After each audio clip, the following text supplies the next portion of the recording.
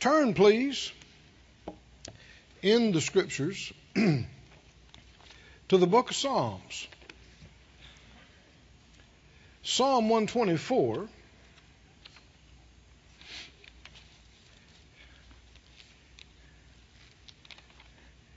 Let me say what a privilege it is to minister the Word of God to you.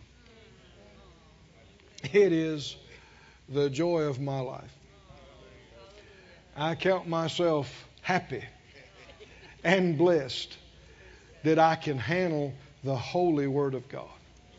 Life-changing, life-giving, and that His holy anointing will come on us to enable us, hallelujah, to do so.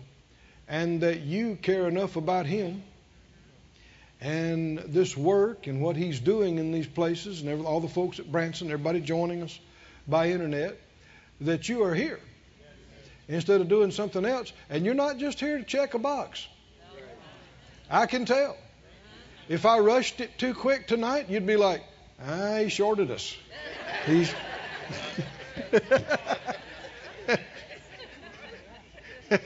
you want the full measure. You want because you love the Lord. Is that right? Praise God. So it is indeed an honor and a high privilege to be able to be with you and minister the word to you. Psalm 124, verse 1. Psalm 124. If it had not been the Lord who was on our side, now may Israel say. He said it again, verse 2. If it had not been the Lord who was on our side, when men rose up against us, that have swallowed us up quick, when their wrath was kindled against us, the waters had overwhelmed us, the stream had gone over our soul, the proud waters had gone over our soul, we'd have been overcome, overwhelmed, washed away. Blessed be the Lord, who has not given us as a prey to their teeth. Our soul is escaped as a bird out of the snare of the fowler. We have missed trap after trap that the devil set for us.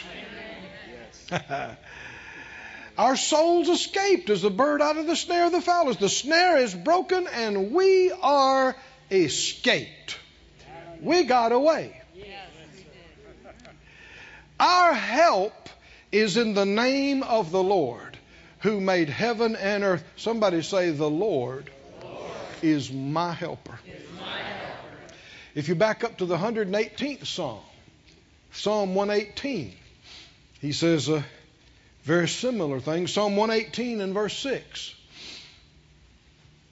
said, the Lord, verse 6, the Lord is on my side. What's the result of that? I will not fear. Now, if we're full of fear, then it's because we don't know that He's on our side. The presence of fear indicates the absence of being fully persuaded that God is really with us, that He's real, and that He's with us to help us. I won't fear. What can man do unto me? You know, the Lord told people, He said, don't be afraid of a man that can kill your body, and after that there's nothing else he can do. Didn't He say that? Somebody says, I'm going to shoot you. I'm going to kill you and blow you away. You should think, I'm about to see Jesus right now? Well, but before you pull that trigger, are you saved? I mean, I'm ready to go. But you don't act like you are. So just a minute here.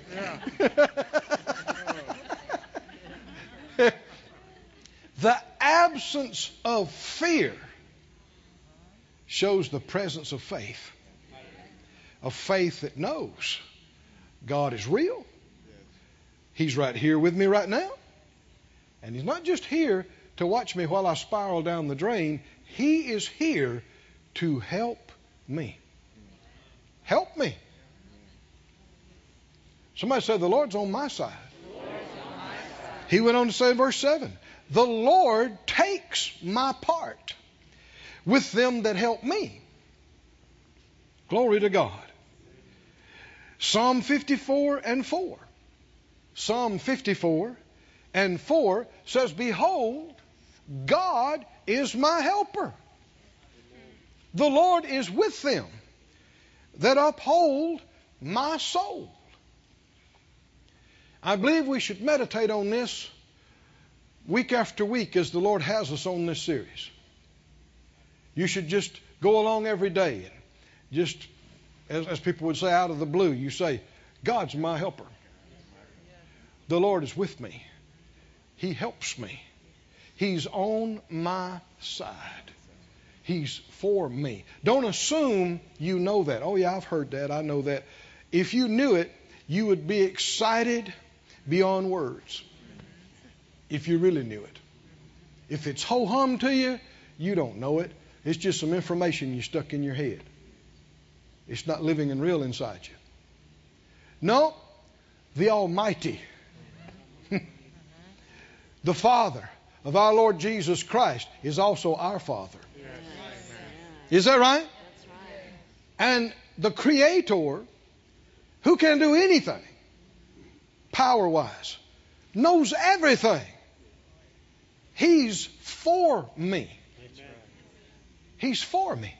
He's on my side. As we like to say, He's got my back.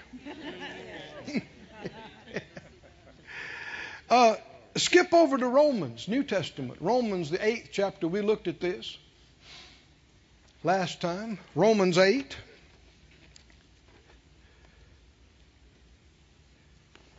Romans 8 and 31. What shall we then say to these things? If God be for us, who can be against us? And the implication is successfully. We know we have an enemy against us. We're going to talk about that in a minute. But who can successfully be, if God is on my side, in order to beat my side, you have to beat everybody that's on my side. And you might think you could take me, but can you take him? Come on, are y'all with me now? Is he really on my side? Just like a team. You know, ball team, baseball, basketball, whatever, dodgeball, whatever it is. You may have a couple of players that's not that strong. But if you got a superstar on your team, is that right? While y'all are running to keep up, he's already made 40 points. And we got us a great team. Yeah, he's doing most of it, but yeah, we got a good team.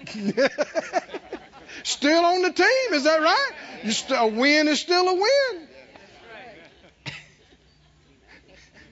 Halfway through the game, you may be going, that's right. Get that 68th point. That's right. Do it.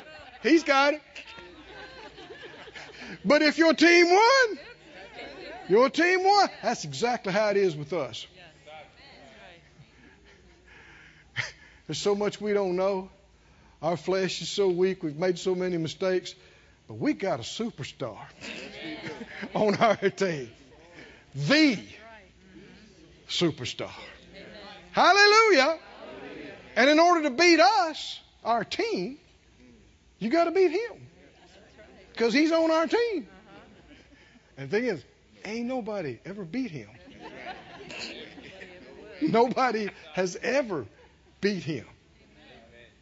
I'm just elaborating on if God is on our team, who can beat us?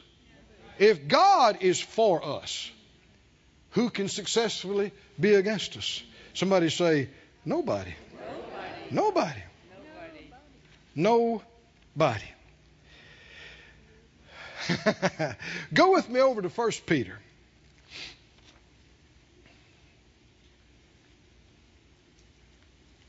God is on my side.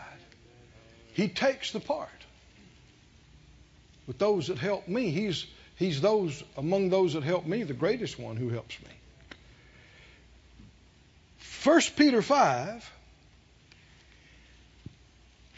and 7. 1 Peter 5:7 says, casting all your care upon him, for he cares for you. Well, that's another way of saying he's for you, right? Cares about you. Keep going.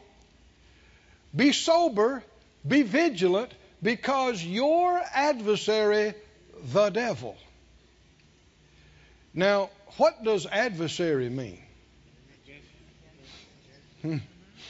Adversary means the opposite of being for you. It means to be against, to be opposed to, opponent, opposed against. There is someone who's against us. But there's somebody who's for us. Right? And if God's for us, who could successfully be against us, and yet he's still against us. And he's going to continue to be against us. And it doesn't help to try to pretend like there's no adversary. You know, people have some goofy ideas. They may not express them completely, but they live like, okay now, devil, I won't mess with you. You don't mess with me. We'll just, I'm not going to cause you any problems, and you don't cause me any problems. Deal? You know what he'll say? Deal. Deal. Deal. And week after next, he will nail you. If he can. Be sober. So you don't need to be head in the sand, and you don't need to be foolish. You need to be sober. Sober is opposite of being drunk and being out of it. You need to be awake, alert, and on the watch, because somebody's out to hurt you. And you don't want to give him any opportunity or any place. So important. We shouldn't just bump along. Much of the world is living like there's no God, there's no devil, there's no heaven, there's no hell, there's nothing after this life. They're living in a dream. They're living in a fantasy. They're living like they're going to be down here forever. They don't want to talk about death. They don't want to talk about it. Oh, no. Just enjoy life, enjoy life. It's this long. I said it's this long. Our days are doing like this. We just finished another week of them. Is that right? Like Tom was saying, another half a year. How many remember when it was the year 2000? How long ago was that? 1990. Huh? How long ago was that? 1980. Decades are going. Is that right? You're not going to be here much longer. If you live another 50 years, if you live another 75 years, whatever, it's going to come and go so quickly. You want to live like you're ready to go now. Is that right? You do not want to live with your head in the sand. Don't want to talk about death. 55 million people will have died and left this earth before the year's over. 55 million. Just about a little over a second, just a second plus, 2 people leave the planet. Every second. Just a little over. It's not something we should dread. As believers, it's actually something we should look forward to. But we want to stay and do our job and finish up what we're down here to do. See how quiet it is? I don't like talking about that. Well, then you need to grow up. Because it's going to happen. It's happening all around you. Right? It's going to happen. It just depends on when and how. How many people left from the 1700s? How many? How many? Come on, how many? So in another 100 years, how many of us will be around?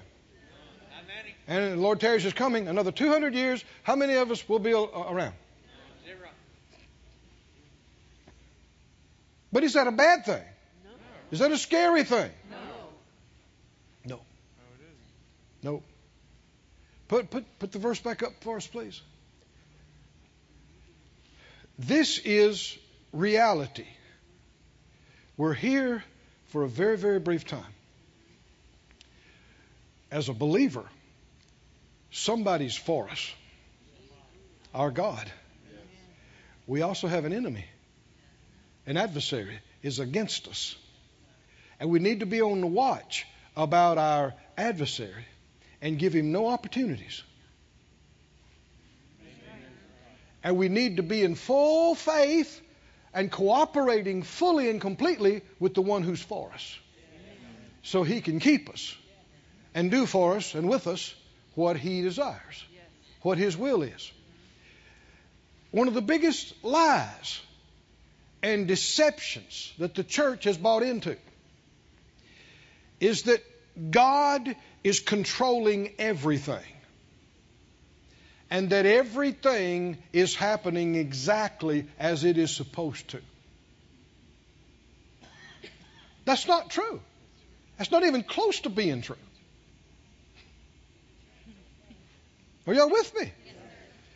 There's a select group of people that everything is going to work out for their good.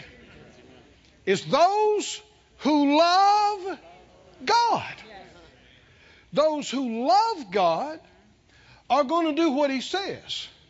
That's going to give him access into their life. Come on, are you listening? To cause things to work out. And it's going to also give him access to prevent what the enemy would do. For instance, tithing. So many people fuss and fight about. Oh, that's under the Old Testament. It was before the Old Covenant. And it's during and it's after. Jesus talked about it. It's in the New Testament, the book of Hebrews. We got teachings on this if you care to know. A lot of folks don't want to know. They'd rather be ignorant. And it's not about what they really believe. It's about the money. We don't even teach that you're supposed to tithe to us or to the church.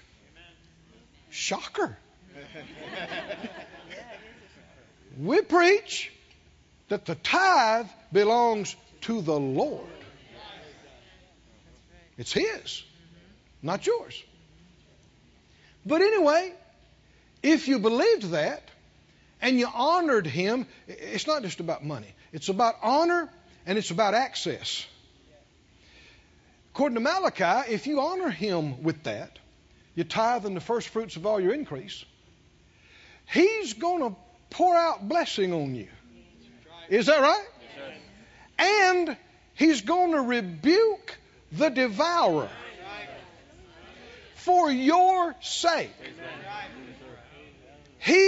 But can you see, your act of honoring him allows him to get between you and the enemy. Where your finances and material things are concerned. Glory to God. We had several things happen in the ministry this week where, no doubt in my mind, thousands of dollars were saved. The devourer's rebuked. We're tithers. It looked like we might have to spend it, but we don't. Glory to God. Don't need to. That's just like somebody giving you a bunch of money into the ministry. Right? That's not just for ministers or churches. That's for every tither. Amen. Right? We do have an adversary. He's out to consume and devour and steal and kill and destroy. So when you see stealing and killing and destruction, how ignorant it is to blame God. And yet many do. Well, we just don't know why God's done all these things, but He must have some reason. How about you messed up and let the enemy in, and it wasn't God and it wasn't His will at all? So many things are that way. Selah. Think about it. Religion. People have made the Scriptures of no effect by their traditional beliefs. Somebody say, not me. Not me. By the grace of God, I'm going to believe the truth. And the truth makes me free.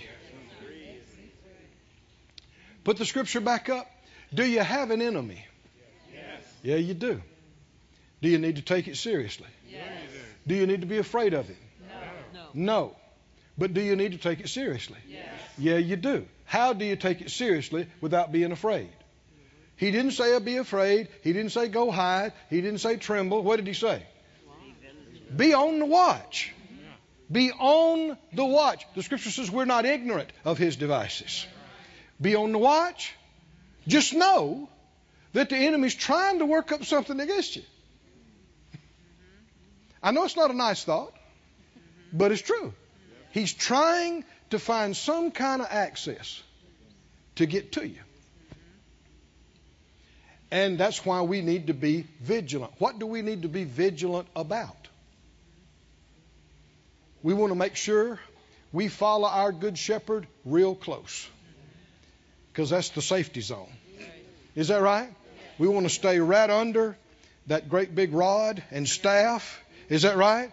Under the secret place of the Most. We want to stay real close. Follow Him. That's where it's safe.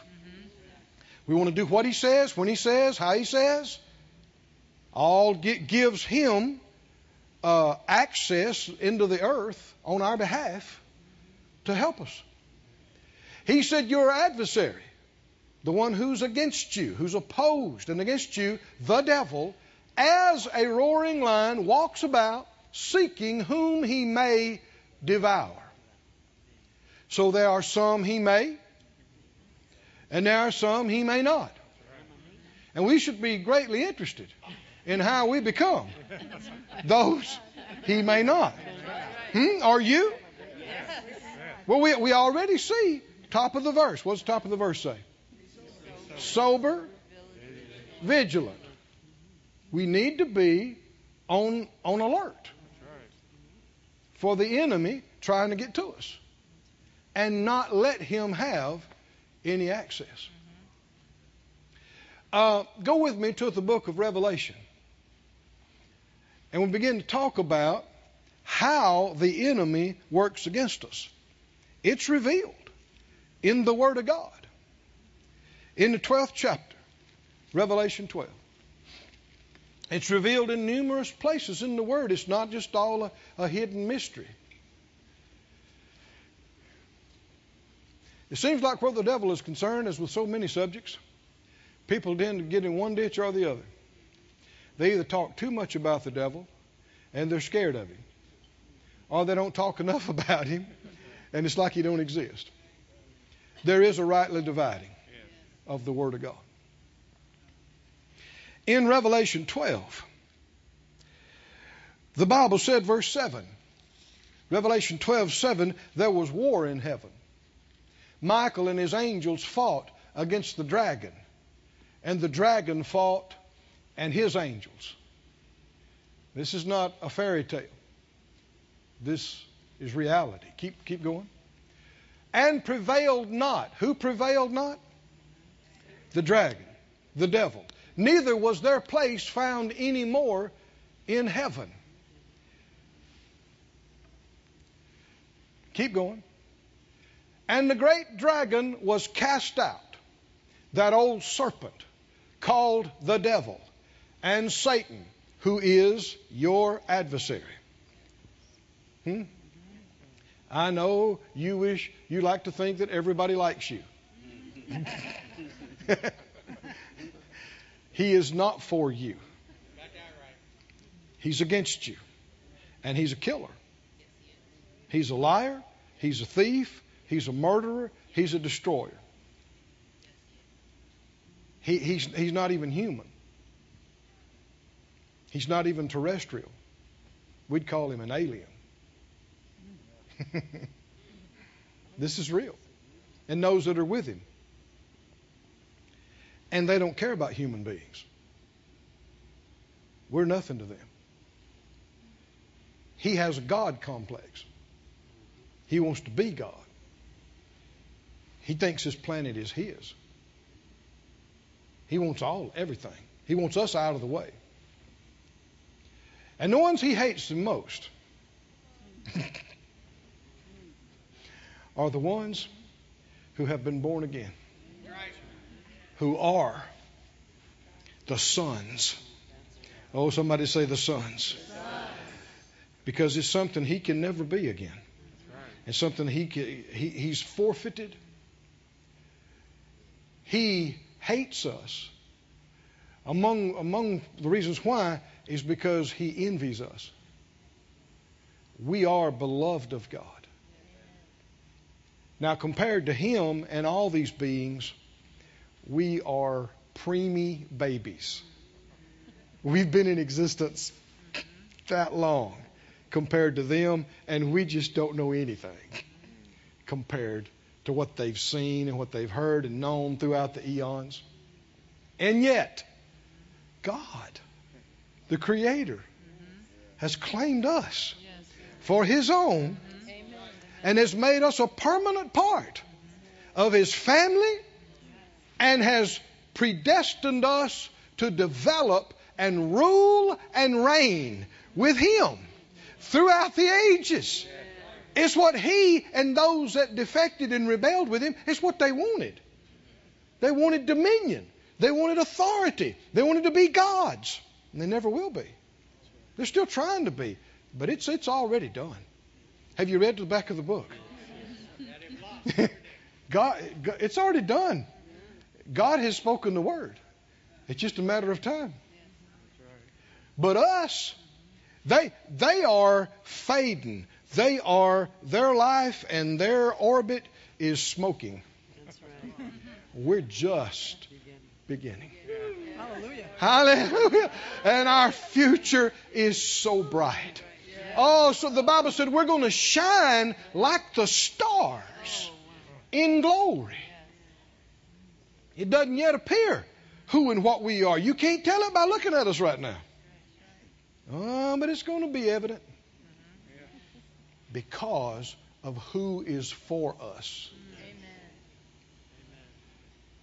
The Bible says that the Master himself will claim us in that day. That we are his brethren. He's going to claim us before all beings and all realms. That the devil,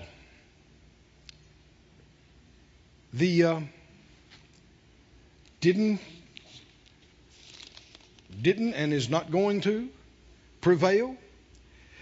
The Satan which deceives the whole world, that's his primary effective weapon, is deception. Just like the truth will make you free, lies will imprison you.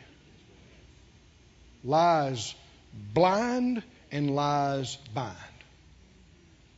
He deceives the whole world. It's happening right now. Billions of people are in total spiritual darkness on this planet. Worship rocks and stars and count beads and spin wheels, and billions of them do nothing at all. They act like there is no God. They are deceived by the God of this world.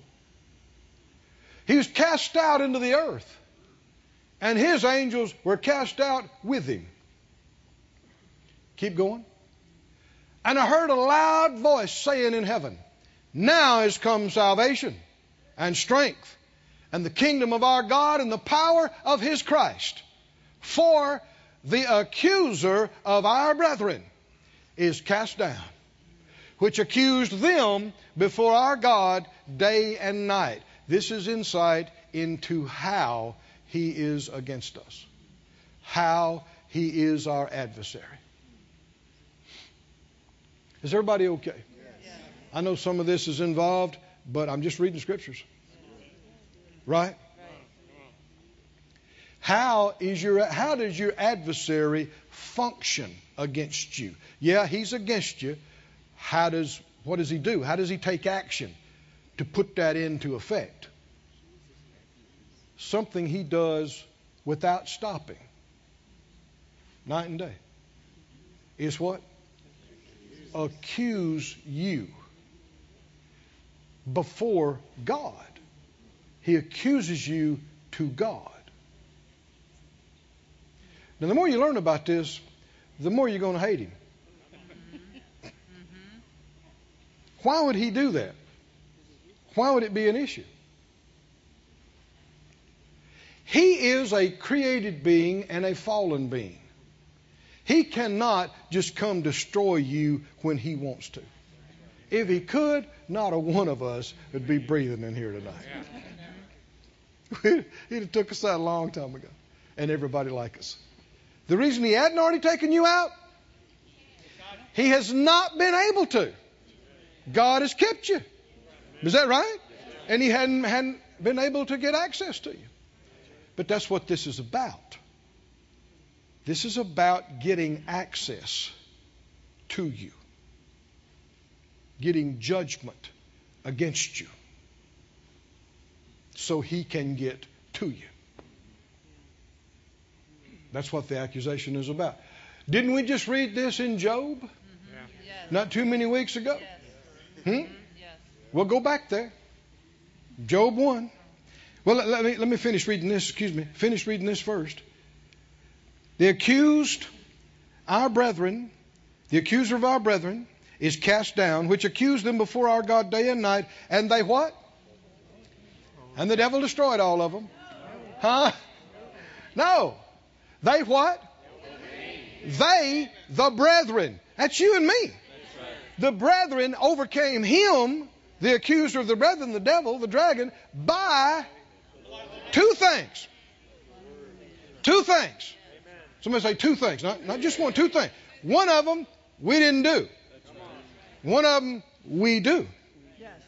Two things. They overcame him, the adversary, by the blood of the Lamb and by the word of their testimony. Oh, hallelujah. How are we sober and vigilant where our adversary is concerned? No, he's accusing you. He's trying to build a case against you. He's trying to get judgment against you. He's trying to get access to you. So what's important? What's important is that I know what's been done for me by the blood of the Lamb. And my testimony is in agreement with that. His accusation is a factor. The blood of the Lamb is a factor. And my testimony is a factor in whether he can get to me or whether he can't. Go with me to Job, and let's remind ourselves of how this works. Who's against whom? God's for me. Right? The devil's against me. Shouldn't be scared about it, but I shouldn't be dumb about it either. I should realize he's trying to get something. He's always trying to start something. He's a sorry cuss. I'm not going to shed a tear when he gets thrown in the pit. You talk about evil sorry. Him and all his cohorts. That's what they do. Why? He wants to steal from you. He wants to destroy you. He wants to kill you. Why don't he just do it? He can't. Unless he can get access. Did the Bible tell us neither give place to the devil? In Ephesians, did he say, don't give the devil any opportunity, any space, any place? What does that mean? It means you can give him place, and it means be on your watch and don't. How do people give him place? Well, go to Job, first chapter.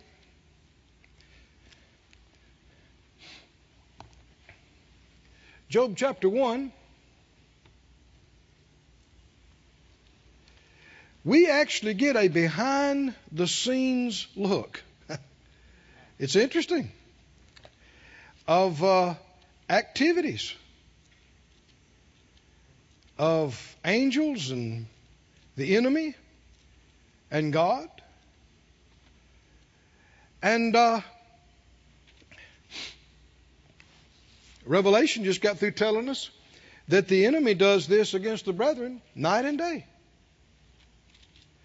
In Job 1, verse 6, there was a day when the sons of God came to present themselves before the Lord, and Satan, or the Hebrew there, the word is literally adversary. The adversary came also among them.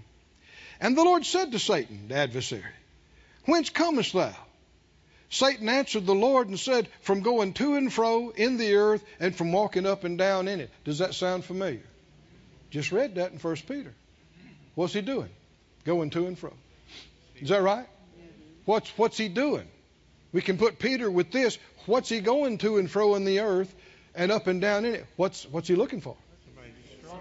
Those he can destroy, devour.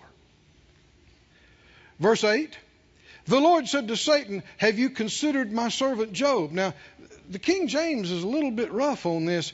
If you look in the margin of my Bible says, the Hebrew literally says, have you set your heart on? The way some people read this, it's like God brought Job up and said, hey, how about Job? Have you thought about attacking him? That wouldn't be somebody that's for you. That's not what happened. Look up the Hebrew. Like I said, it's even in the margin of my Bible. Have you set your heart on? It's like always. God's always ahead of the enemy. He knows the enemy's been doing his best to get to him. Have you set your heart on him? There's none like him. Perfect, upright man, one that fears God and eschews evil. Keep going. Satan answered the Lord and said, does Job fear God for nothing? What's he doing right now? He's beginning to accuse Job to God and to question Job's faith, question Job's heart, question Job's motives. What's he saying? Well, keep reading. Does Job fear God for nothing? Have you not made a hedge about him and about his house and about all that he has on every side? How's he know so much about that? Because he's been around it 1,000 times trying to get to him and cannot. He can't do anything. Oh, he would have killed Job 1,000 times over, but he couldn't get to him. So what's he trying? That's what he's trying to do right now. How can he get to him? Get judgment against him that would allow him access. Now, if you haven't understood this, don't throw it away. Did you hear those phrases I just mentioned to you? Judgment against that allows access to. And you've blessed the work of his hands. His substance is increased in the land. But if you'll put forth your hand now and touch all he has, he will curse you to your face. The adversary has done this with your name instead of Job. Did we read Revelation or not? Accused who? Brethren. How often? Day and night. Now some of it he might not have all done personally, but those that are under him have done things too. But he's accused you. What's he saying? Well, yeah, no wonder. I mean, sure, he serves you. You've made him a rich man. But if the riches wasn't there, he wouldn't be there. And if he lost all of this, he'd curse you to your face. His faith in you is not real. It's not there. Accusations. Accusing. The language, in fact, in the Greek and the Hebrew, it's like a courtroom scene. It's like a prosecuting attorney presenting a case against the defendant, accusing them of crimes. And to get a judgment against, if you're found guilty, what's supposed to happen next? Punishment. Is that right? Punishment.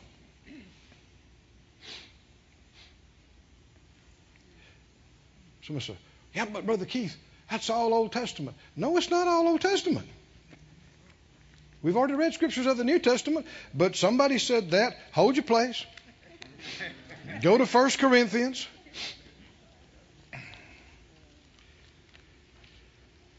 First Corinthians 11.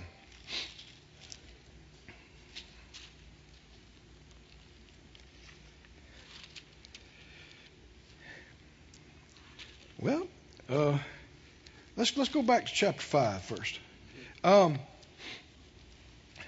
We're getting something to chew on tonight. Not just skim milk. Huh? Something to chew on a little bit. A little bit stronger. That's good. I said that's good. You're not supposed to be on a bottle your whole life. In 1 Corinthians, is 1 Corinthians in the New Testament? Yes. I want everybody to go on record. Is 1 Corinthians in the New Testament? Yes. Is it for believers? Yes. Because there's a whole lot of folks nowadays, they're taking books out of the New Testament and saying they don't apply to us. Yeah. Don't you believe it? But in case you're confused about some of that, how about 1 Corinthians? Do you feel good about 1 Corinthians? Being for believers today. Are they a part of the same church? So truths and the way things were happening with them be the same way things are happening with us. Yes or no? Yes. Good. Then we got something to work with. In 1 Corinthians 5:1, it's reported commonly that there's fornication among you. Such fornication is not so much as named among the Gentiles that one should have his father's wife. Now this wasn't his mother, but it'd be his stepmother. And this guy and his stepmother left his father, and they are living together, and they're also part of the church at Corinth. Why would they be? I won't go into all this, but if you read this in 2 Corinthians, you'll see that there were perversions of the message of grace going around even then at the church at Corinth and other places, that all things are permissible because of grace. It's quiet in here. He got his father's wife because, of course, they must have been in love. What are you laughing about? And verse 2, you're puffed up. Well, what would they be puffed up about? The church has got no problem with this. Huh? Why? What would they be puffed up about? They think they are enlightened. They have a greater revelation of grace that other people haven't gotten, that allows you to do things like this and still be okay. You've not rather mourned that he that has done this deed might be taken away from you. For I verily, as absent in body, but present in the Spirit, have judged already, as though I were present concerning him that has so done this deed. Hold on, Paul, that don't sound like grace to me. In the name of our Lord Jesus Christ, when you're gathered together with my Spirit and with the power of our Lord Jesus Christ to deliver such a one to Satan. Huh? That sounds like Old Testament. And yet it's what? You told me it was. Deliver such a one to Satan for the destruction of the flesh, that the spirit may be saved in the day of the Lord Jesus. He's talking about some things transpiring that would result in the enemy having access to these individuals. And if he does have access, what's going to happen next? Destruction. But apparently the hope is that even if some flesh things are destroyed, they'll repent and their hearts will be right with God and they'll be okay in the end. Can you see this? But part of what he warned about, if this is not dealt with, it will go through the whole church.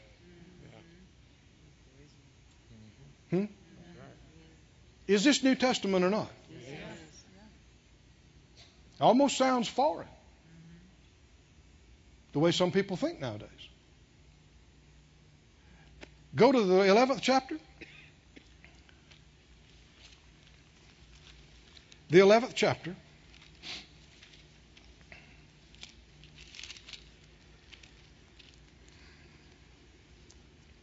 He said, verse 27, verse 26, as oft as you eat this bread and drink this cup, 1 Corinthians 11:26, you do show the Lord's death till he comes. Wherefore, whoever shall eat this bread and drink this cup of the Lord unworthily shall be guilty of the body and blood of the Lord. Now, what they were doing is they were being disrespectful of communion and of the body and blood of the Lord. They weren't just coming in like we do and taking elements and honoring the Lord. They came in and had a full meal, and people were being gluttonous and they were being drunk, and there were people over here that didn't have much going hungry, and it was just a big mess. And they were being disrespectful. And they were making light of the blood that saved us and washed us. They were making light and trivial of the body. Verse 28, let a man examine himself, and so eat of that bread and drink of that cup. It's about respect and honor. I'm convinced a lot of folks have gotten too casual. And it's not about, being stiff and formal. It's about respect. It's about honor. Right? Our God's a great God. He's an awesome God. The blood of the Lamb is amazing. It is eternal life giving, sin cleansing. None of that should be handled foolishly or haphazardly like it's nothing. And yet what you hear a lot of people saying, oh, God don't care. God don't care. God doesn't care. To hear people talk, he doesn't really care about anything. Doesn't matter how you do it. Show up, flop it down, give it a pass, whatever, if we want to. No respect. The reason I'm saying this can give the enemy access. Not my idea. Keep reading, verse 29. He said, for this cause, many are weak and sickly among you, and many sleep. Many sleep means they've died prematurely. Sickness, weakness, premature death in the New Testament church. Keep verse 31. For what? What's the solution? If we would judge ourselves, we should not be judged. How did they overcome the accuser? Two things. Blood of the Lamb Word of their testimony.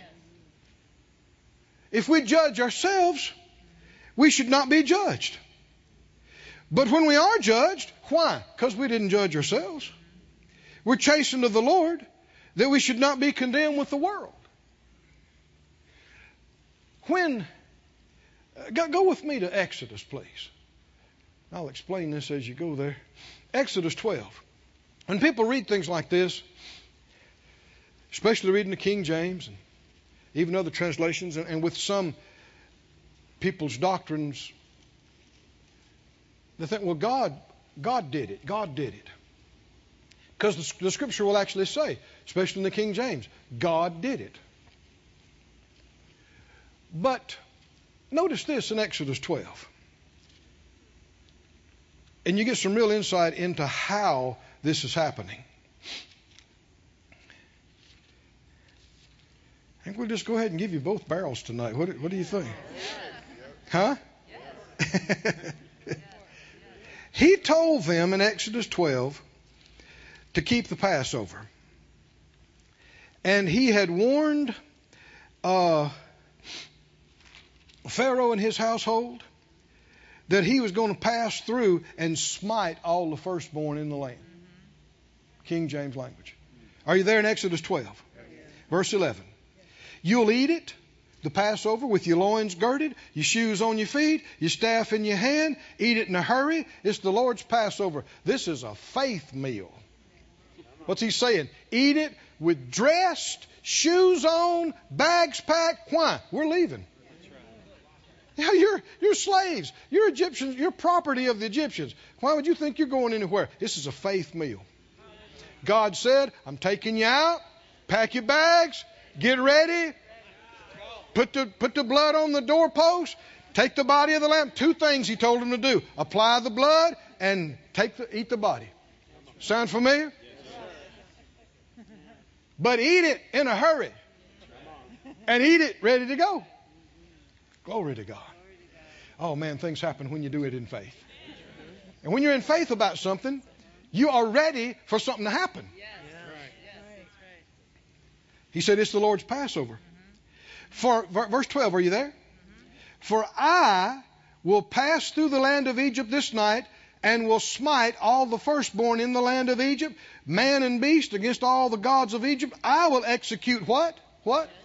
Judgment. I am the Lord. And the blood shall be to you for a token upon the houses where you are. And when I see the blood, I will pass over you, and the plague will not be upon you to destroy you when I smite the land of Egypt.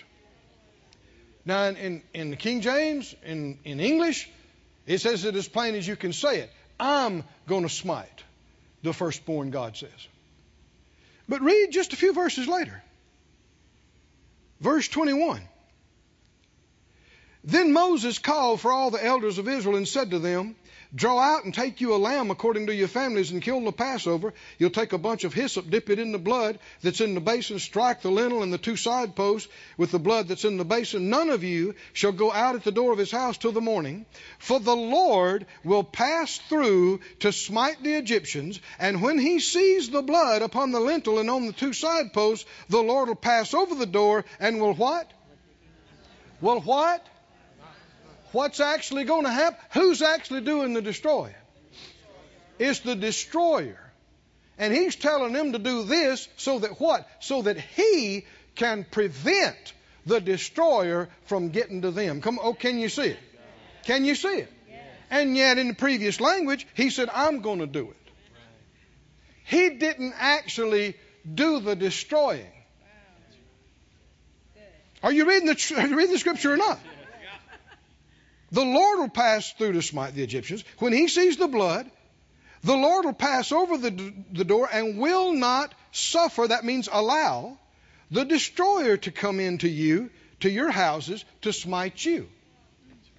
And yet both of them are accurate. So why did the Lord say he did it? Well, did you see that word in verse 12? I will execute judgment. He is the righteous judge of all the earth. And what happened because of Pharaoh and his house and their defiance and God's word, covenant word to Abram centuries before. This is going to happen. Right? And God has an obligation to keep His word and to do what is right and fair. And did He give them a chance to repent or not? Did Pharaoh and his house? They had all kind of chances to repent. And what is shown here is that they never were going to. If they'd have lived that long, they'd still be saying no today. So what did He do? He passed judgment. It allowed the destroyer access, except for the people that obeyed Him. Oh, come on, can you see that? And for those people, the destroyer couldn't touch them. Amen. There was some the enemy could devour, but there was a whole bunch he may not devour. Oh, can you see it? Can you see it? Oh, hallelujah. In Lamentations, the 3rd chapter and the 32nd verse. You don't have to turn there. They'll put it on the screen for us. Lamentations 3:32.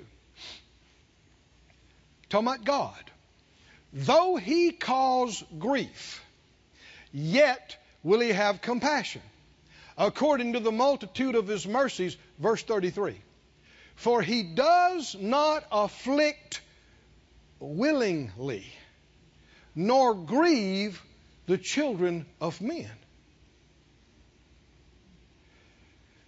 God is perfectly right and perfectly fair and perfectly just. No matter how much He loves you, He's not going to lie for you. He's not going to pervert justice for you. Come on, are you with me? He's perfectly just and righteous and true and pure. And when people don't listen to Him and they don't judge themselves, what's going to happen next? Or eventually, you're going to be judged.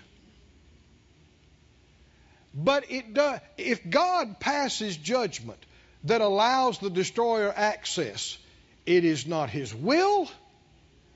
It does not please Him. And He didn't even pass the judgment willingly. Can you see this or not? This is true about what has happened. It's true about what's going to happen even in the end of all things, with all the judgment. Brother Jesse Duplantis tells of an experience he had going to heaven. And he said he saw the Master. And he said there are many wonderful things that he talks about if you've heard his testimony. But he said one of them, at one point the Lord looked at him and he looked sober, serious. And He told him he was not looking forward to that day, the day of judgment. He's love. Can you see this? In 2 Peter 3:9, do we really believe this verse? 2 Peter 3:9. The Lord's not slack concerning His promises, some men count slackness. He's long suffering to us. What? Read it out loud. What? Not willing. We just got through reading. Not willing. He doesn't willingly afflict. What does that mean? Pass judgment that allows the destroyer access. He doesn't do that willingly. Why? Because He's not willing that the enemy should have access to anybody, or steal from anybody, or kill anybody, or destroy anybody. Some folks were going on, actually unbelievers, on TV one time talking about, if God is real and God is love, how can love send people to hell? Especially some people, and they said some, people talking about us, stupid people, they talk about believing in eternal hell, and yet they turn around and say God is love. How can love do that? I asked the Lord, I was sitting there thinking, I said, Lord, how do I answer something like that if it came up with me? What do I say? And just like that, it came right up in my spirit. He said, Keith, it's not my choice. You believe that or not? Yes. It's not my choice. He gave that choice to us. Is that right? And if people are judged and people go to hell instead of heaven, it was not God's will. It was not even His choice. What did the Scripture say? He is what? He's not willing that how many? He's not willing that what? Any should perish, but that all should come to repentance. Without taking time to look into it, if you read the book of Job, Job actually did pretty good in the first couple of chapters. They had no idea there was a devil. No clue. This is way, apparently these writings go way, way, way back. And they were not aware of the enemy coming and accusing Job like he did, and of all these things. But at one point, Job cried out prophetically. He said, "Oh, that there was a daysman betwixt us. Somebody that'd take my side. Somebody that between me and God." He's prophesying. I said he's prophesying. Oh, go to 1 John 2. I said go to 1 John 2 because that prophecy has been fulfilled. He said, oh, that there was a daysman, that means a mediator. If there's somebody's against us, if there's a prosecuting attorney, what do we need? What do we need? We need an attorney for our defense.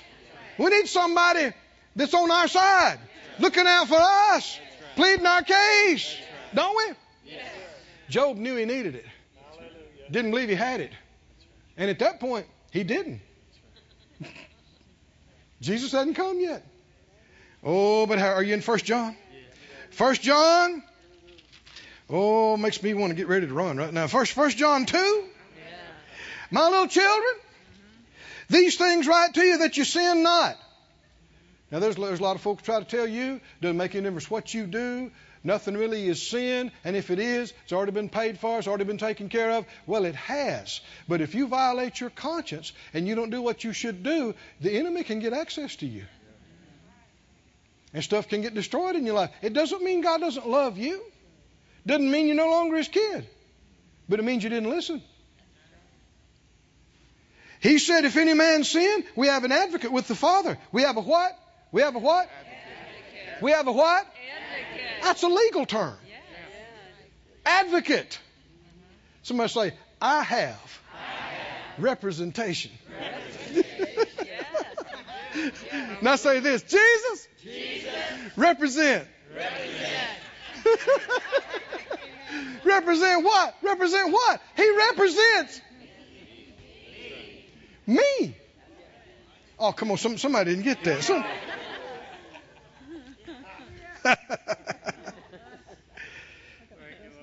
If any man sin, we, it's not the whole world. Those that have believed on Him, received Him. We have an advocate with the Father. What's His name? What's His name? Jesus, the Christ, the Son of God, the righteous one. And He is the propitiation for our sins, and not for ours only, but also for the sins of the whole world, if they would let Him. Hallelujah.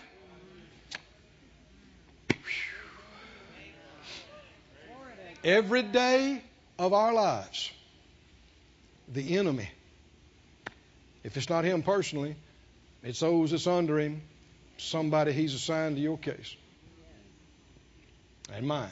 I know it's not a nice thought, but we need to be awake. We need to be looking at this. And what are these imps, these spirits trying to do? Anything that you say can and will be used against you. Not just in the court of the law of the land, in the high court.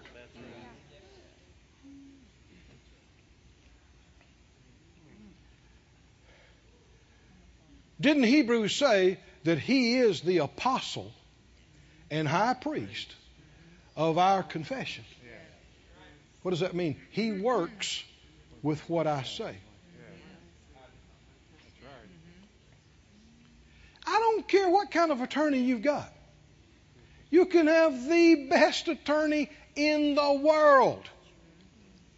You take the stand. The prosecution comes and hits on you and pressures you, and you go, I did it. Yeah, I'm guilty of sin. I did. You're done. Is that? I don't care who your attorney is. You are done. You're done. And if the judge is not crooked, I don't care if he likes you. You're done. If he's a righteous judge, what does he have to do? He has to rap the gavel. Is that right? Find you guilty, or, in those days there was no jury. And in this case, there's no jury either. That's something we've developed. The judge makes the call. Period. And there is no appeal.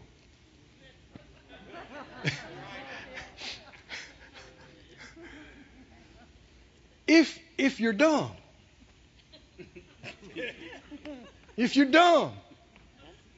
the enemy comes and says, you said such and such, and you did such and such. You didn't obey the Lord, and then you yielded to the flesh, and you did this and that. You deserve to be sick. You deserve to be broke. You deserve to be destroyed. And you go, I know it.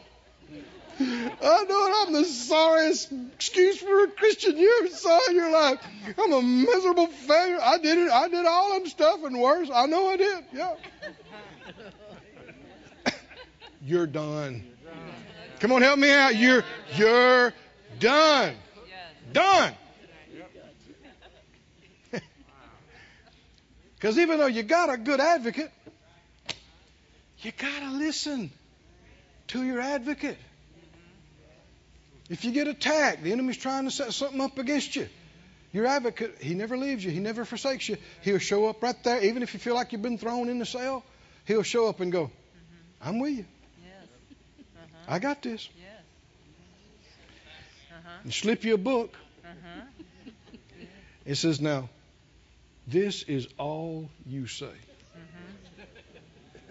I don't care what the enemy pushes you about. I don't care what you feel. This is all you say. Now practice it with me. Okay. I'm innocent. I'm innocent. Washed by the blood. Washed by the blood. I deserve no punishment. I deserve no punishment. I don't care what he brings up. Right. I don't care what he... Come on, let's do it one more time. Okay. I'm innocent. I'm innocent. I'm washed by the blood. I'm washed by the blood. I deserve no punishment. I deserve no punishment. Revelation 12, how did they overcome the accuser of the brethren? How? Huh? Blood of the Lamb. Word of their testimony. You won't see all that happens behind the scenes. But the enemy's trying to build a case against you, so he can get judgment against you, so he can get access to you. And you need to play it cool. You need to stay with your advocate. And if the enemy pressures you, you lied. You did this. You messed up. You yielded to the flesh. You go, I'm innocent. How do you plead? I plead innocent by the blood of the Lamb. Yeah, but we have video of you doing this. And they'll go to play it. And it'll be blank. Washed by the blood. Washed by the blood. Yeah, but we got audio. And they'll go to play it. And it's just hiss. It's just static. Why? Washed by the blood. Washed by the... So I told you I'm innocent. Washed by the blood. No, you said this. You did this. You have been disobedient. You have failed. You didn't do what God told you to do. You hurt these people. You were mean. You were ugly. You did all this. You go, I'm innocent. I'm innocent. Come on, help me out. I'm innocent. What did your advocate tell you to do? I'm innocent. Washed by the blood. I deserve no punishment. No punishment. And the righteous judge will only let that go so far. Then he'll say, enough. The attorney for the defense, yes. Your Honor, my father. Oh, you feeling good about this already? The accused, my brother, your son, has testified that they are innocent and they deserve no punishment. I present Exhibit A, my blood on the mercy seat. And the father says, the court has accepted that evidence. You've heard the accused, my brother, your son, testify. They deserve no sickness. Innocent. Present for the court, evidence. Exhibit B, my stripes. The father says the court has accepted that evidence. And just like that, it's all over with. No judgment. No access. Come on, y'all with me? How did you overcome? How? But that's not just the blood of the Lamb. You have to work. If you start talking unbelief, I'm not going to make it. This is not going to work. I don't deserve it. Well, that's true. You don't deserve it. Don't mean you can't get it. It's already been bought and paid for and given to you. It's not about you earning anything. Practice it again. How do you plead? Come on, help me. How do you plead? Innocent. Huh? By the blood of the Lamb. I deserve no punishment. Now, that's only because of the blood of the Lamb, but it is true. Because of the blood of the Lamb, you deserve. Why? Because He was punished for that. Is that right? Yeah, you've messed up, and yes, I have, but He was punished for that. He was judged for that. And the sentence was given, and the adversary actually took Him into the heart of the earth. Are you listening? And we don't know what He endured and dealt with for those 3 days and nights. But we know that justice was satisfied. And the Father spoke from on high. And the enemy had taken Him unlawfully because He had committed no sin. He was worthy of no punishment. What resulted was He was raised from the dead without sin. That was our sin. That was our sin. Come on, are you listening?